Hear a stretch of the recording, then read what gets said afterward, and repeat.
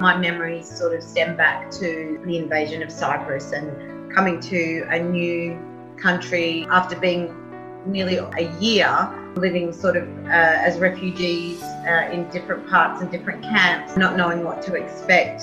I was very lucky too because my uncle, my mum's brother, and his wife helped bring us over here.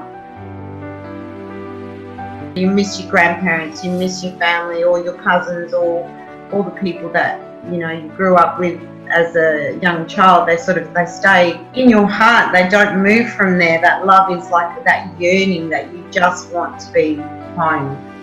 My absolute teacher and mentor would be my beautiful mother, and she was always in the kitchen, always entertaining people. No one could come over without mum, creating some kind of feast. And a lot of the time, which is my favourite Cypriot word, it was kuduru, which is just use what you have.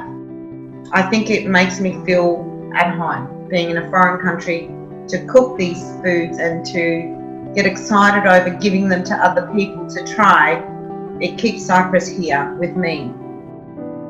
I remember my mum always saying, if not in my lifetime, hopefully you'll get to go.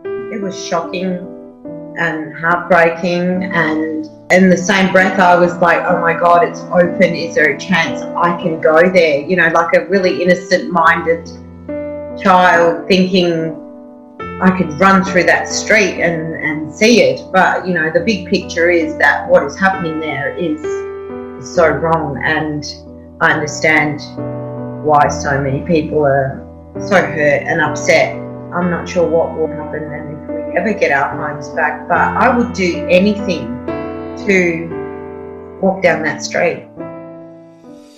I like that warmth about the Cypriots, where you meet someone, or the neighbours are always talking to one another. Elega cafe, come sit down, we'll have coffee, we'll have a liquor.